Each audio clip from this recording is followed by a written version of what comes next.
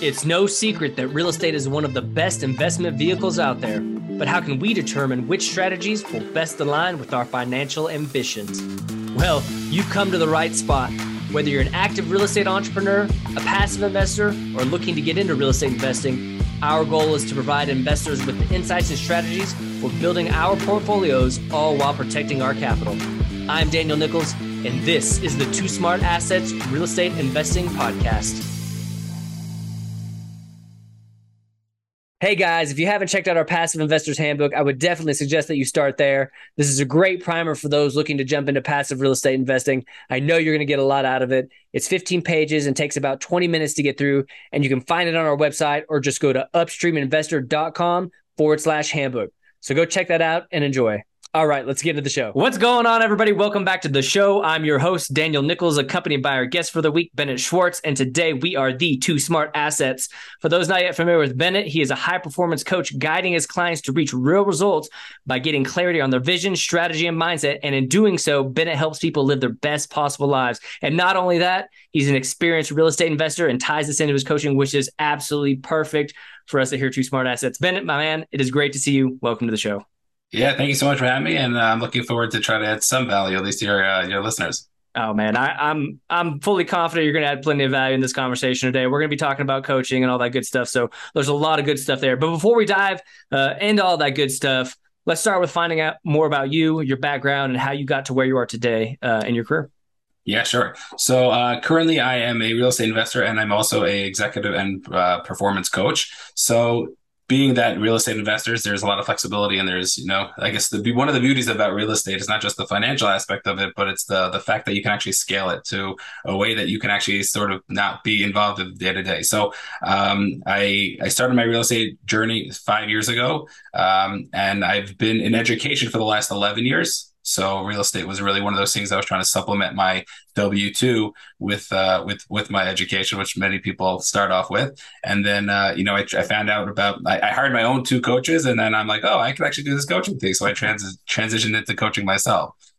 Yeah, I absolutely love that. And I love that you were an educator and then you found your way into coaching, right? And obviously the real estate thing is absolutely crucial, right? Because we love real estate investing on the show. But the fact that you're an educator and now that you're a coach, I think is so important. So we definitely want to dive into coaching because I think, as real estate investors, some people don't think like, oh, I need a coach. But the truth is, I think many people need coaches for a lot of things, right? And I know as a real estate investor myself, coaching has helped me tremendously. So before we dive into your experience as a coach, though, I want to talk about finding a coach and maybe hear about your experience with that. So for me personally, I know getting to the point where I decided that I was actually going to get a coach, it wasn't easy, right? I kind of had to, cross some hurdles and all that stuff. And then actually finding the right coach was almost done by like trial and error because I wasn't very good at it at first, right? I was kind of had to work through that process. Right. So in your experience, how did you know that it was time for you to get a coach? And then what was most important when looking for that coach, and maybe not just a coach, but the right coach, Right. No, for sure.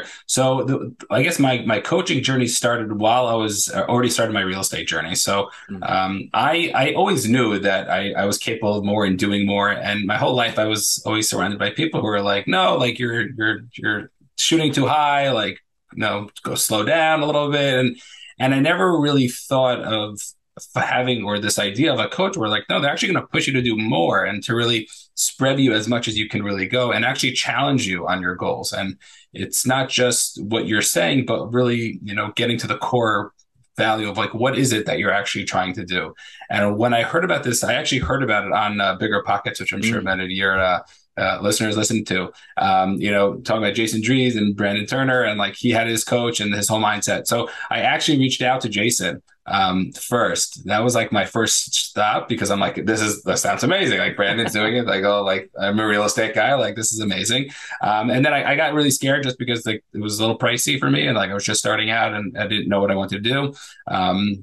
Is it actually is it true? Does it actually help? And I've heard the therapy thing before. Is it like therapy? Is it like consulting? Like, what is it? It wasn't anybody really in my circle who's actually getting coached yet. So I didn't really know what to do. I started like flirting with it a little bit. I found one coach who happened to be very cheap. And he was cheap for a reason. He was very, I think he was very good at like listening and hearing me out, but just for pushing me to what I wanted to be, where I wanted to be, he wasn't necessarily doing the same thing.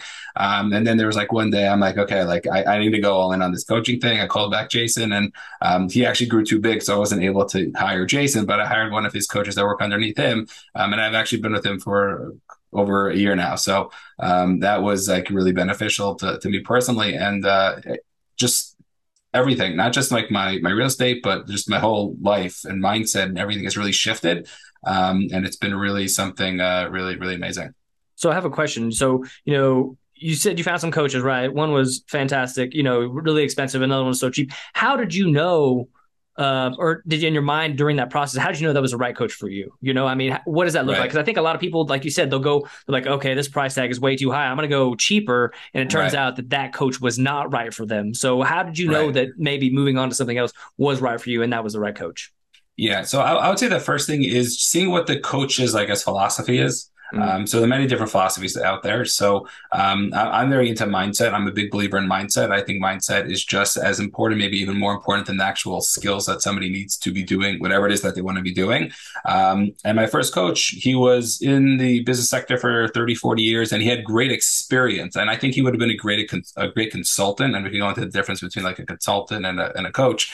But for where I was just starting out, like in my real estate journey, or, even have some experience, he wasn't necessarily there. And then also just like the personality, like he was an older gentleman. He wasn't necessarily going to be like pushing me and firing me up. And not that it's all about the motivation, but, there's a lot of like, when I'm not doing my homework, like who's going to kick me in the butt to make sure that I do it. So when I was able to find my second coach, Joe, he really was just like the light underneath me. And like, it's all love, I know. And like, he pushes me and he challenges me to be the best version of myself. Well, that challenge is amazing, right? That accountability. I think that's one of the most important things when you're having a coach. You want somebody to hold you accountable and kind of, light that fire underneath you, because otherwise, say if you break a promise to yourself, well, then you build this habit. You're breaking promises to yourself. You need somebody to follow up with you and kind of, like you said, kick you in the butt. So I love that. So I want to talk about your coaching for a little bit. Let's dive into the structure of your coaching, in particular your coaching. What does your framework look like, and what are the focus points that you kind of guide your clients to follow along, and then ultimately achieve their goals? Yeah, sure. So the first thing is really just getting clear on our goals. So many people don't have their goals, out there. I think I read a quote, maybe it was today, even about Albert Einstein. He said, if you can't explain your goal to a 6-year-old and a 6-year-old can't explain it to another 6-year-old, then like you're not clear on your goals. Like you have to get so clear and crystal on your goals that you really need to be able to know what you're going for. Like if I told you like, oh, let's meet in LA, like that's nice, but like if I don't tell you the address or where we're actually going, like we'll book at LA and like we're not going to know where we're going. So getting really clear on it is really something that's important. And I remember even I had one of my first clients. He ended up having this goal of owning real estate, and he had a number in mind, and it was. And I challenged him on it, like, is that all that you wanted? And he was like, no, like maybe a little bit more. I'm like, yes, let's push ourselves and let's do more, because like if that's your goal, then that's your goal. And then when we push it more, it was like, why do you even want to own this much real estate? He's because I want to make X amount of dollars. I'm like, so if let's say you wanted to own $25 million of real estate and you wanted to bring in, let's say $300,000 of cash flow a year, if you found a $10 million property that was bringing $300,000 in cash flow, would that work? It's like, I guess so. I'm like, so the goal isn't necessarily the $25 million in real estate or assets owned. And maybe that's a different goal. Sure. But your goal is for the cash flow right now. So we have to figure out how can we make $300,000 in cash flow. And that's really getting clear on that is the first aspect of definitely starting. And then it's, reverse engineering it and like working backwards and seeing how we could do and what are the next steps. So many people get so stuck on 3 or 4 or 5 steps down the line that they don't realize that we'll worry about that when it comes, and you're not going to, when it comes, like I'm sure you'll have an answer then. And it's really working with them. What are the next steps we need to do? And like a lot of my, clients, it's okay, these are a goal we want to own. And we break it down. It comes back to, okay, who are the 3 brokers I'm reaching out to this week? And that's like his homework. You know what I'm saying? Right. And once we have that, and if you do that and you follow the plan, like you're going to get the results, because at the end of the day, everything is doable. I just need to be able to be making those steps forward every single day. Yeah, I think getting clarity on the actual goal is not as easy as some people might think it is, right? I think it's where a lot of people kind of skip deep diving into it because they're like, man, I kind of have an idea. I'm just going to run with this. Let's go. But you might not have that clarity that you really need, especially when times get tough, right? And I think that that dives into something else that I'm sure you focus on too, which is mindset, which for me personally at the start heard so much about, hey man, you got to focus on your mindset, especially when I got into my real estate investing career. You got to focus on your mindset and all this stuff. And I was like, okay, whatever. I'll figure that out on my way. And I got to be honest with you, man, I still struggle with mindset until this day. It's something I still have to work on. So is that like another pillar of kind of your coaching is mindset? Yeah. So that's actually, when people say like, how are you unique in my coaching, that's one of the aspects. It's because I work on the actual strategic aspect of building a business. And then I also work on the mindset, and there are many tools and stuff like that that I do work on. And I was actually talking to somebody today who is actually telling me how there's this idea of like a limiting mindset and an abundant mindset of, what are we, how are we thinking the opportunities that we have are. And I posted today on LinkedIn how so many times we wait for people. And we're just waiting for people, and we don't realize that just like that person that we're waiting for is an opportunity, which might be a great opportunity, but there are other opportunities out there. And if we think that this one person is the only opportunity we have, we're limiting our mindset. So, and I was talking to one of my clients, and we were talking about how like if you only think about this one person as your opportunity, like you're missing out on so many. And not just that, you're wasting out so much time because you're waiting and waiting. And maybe for you, it's you need to get it done. But for the other person, they're like, oh, I mean, like take my time. And like you're trying to like, you don't want to sound needy, but like you need them. So what do you do? And it's like that's just a mindset. And if you realize like, no, if they say no, I'll figure out a different way. That's huge. And it just frees you out so much because you're able to just accept and like have so much more going on for you. I think mindset is very interesting, right? Because you bring up a lot of good points there. And I think mindset is so interesting because it's like at times it's almost like willpower, right? It's like a muscle, right? It'll kind of just run out after a while. You can't just have unlimited willpower. So it's like this mindset, like I have this positive mindset, but it only lasts so long. Something will derail that, right? And so it's like one of those things. What I appreciate about coaching, which I'm sure you do in your coaching as well, is like being able to come back to you and be like, "Hey, man, this is this," and then you kind of recenter me, right? So I think that is huge. If somebody's struggling with mindset, having a coach, someone like you, Bennett, is a great way to recenter and get back into position to where your mindset is healthy, positive, and going in the right direction. So I think it's 100%. And we're all human, and it happens to all of us. And having that reminder, and myself too, I need the reminders also. Like I'm starting to freak out about something, and it's like just putting me back into the present moment. Like what is going on? Is it really an issue? And maybe it is, but maybe it's not. Most times it's not an issue. And really just having that. And then also like working with my clients, something that I like doing before like the first 10 minutes of the call is making sure we're doing the things that we can control. Because I believe we're all using the techniques of mindset regardless. And we have to realize that we're either proactively using them or we're just reacting to it. So if we're not like proactively doing, the affirmations or the manifestations, whatever we are manifesting and affirming to ourselves, like that stuff is going to happen. I was talking to one client of mine, and he was saying how he wants to be successful in the next 5 years. He has a whole plan, a business plan and everything. Then I'm like, hey, great. Like, do you believe that you'll be successful? And he paused and he was like, no, I don't. Like, I want it, but I don't believe I'm going to be. And I said, you're not going to be with that mindset because you're going to have the best opportunities come your way. People can literally hold your hand and bring you across the finish line, but you will self-sabotage yourself no matter what, because your mindset is, I can't be successful. So the first thing we need to work on is, am I even able to be successful? Like, do I believe in myself that I can actually do that? And if you don't, it's scary, but like, most of the times it's not going to happen, and we're the ones to blame because we're the ones who are going to be making ourselves not successful. You're absolutely right, and I got to be honest with you, Bennett. This happened to me just last week. I was having a conversation with somebody, and then we were going through a process, something like this, and they asked me, "Hey, do you think you're going to get this done?" Because we set a pretty audacious goal, right? It was a big one, and I was like, "Nope."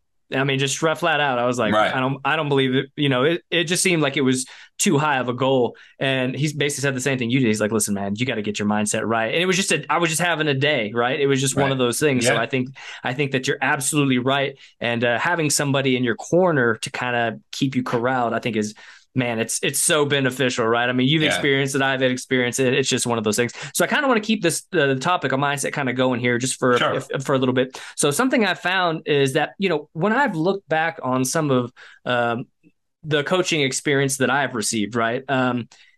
I noticed that maybe sometimes it depends on the situation, but maybe I didn't get as much out of it as I should have. But that was solely because I wasn't super focused at the time, or I just didn't put in the effort that was required to maximize the potential results, right? So it was all on me when I look back. Look, man, like Right. that was all on me. I just wasn't in the right mind frame or whatever, right? I wasn't present Right. enough. I wasn't focused enough. So I'm curious, have you experienced this yourself, or maybe have seen some of your clients in a similar situation?